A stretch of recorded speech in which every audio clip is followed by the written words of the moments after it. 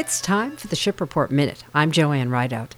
Today I'd like to talk with you about a common listener question I receive regarding what people see on the river in terms of Coast Guard activity.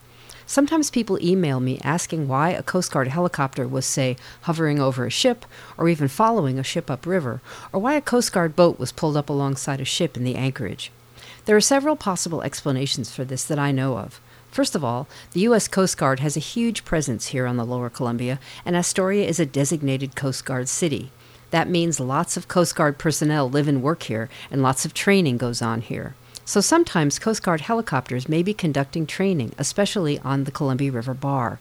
The Coast Guard also puts personnel on ships to do safety and homeland security inspections.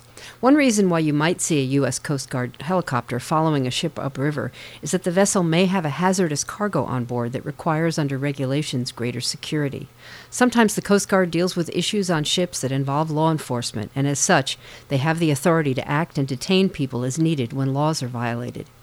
If you have a listener question for the Ship Report, please email me at ships@shipreport.net or post a question on the Ship Report's Facebook page. I'll do my best to answer it or find an expert who can. You've been listening to the Ship Report Minute. Have a great day.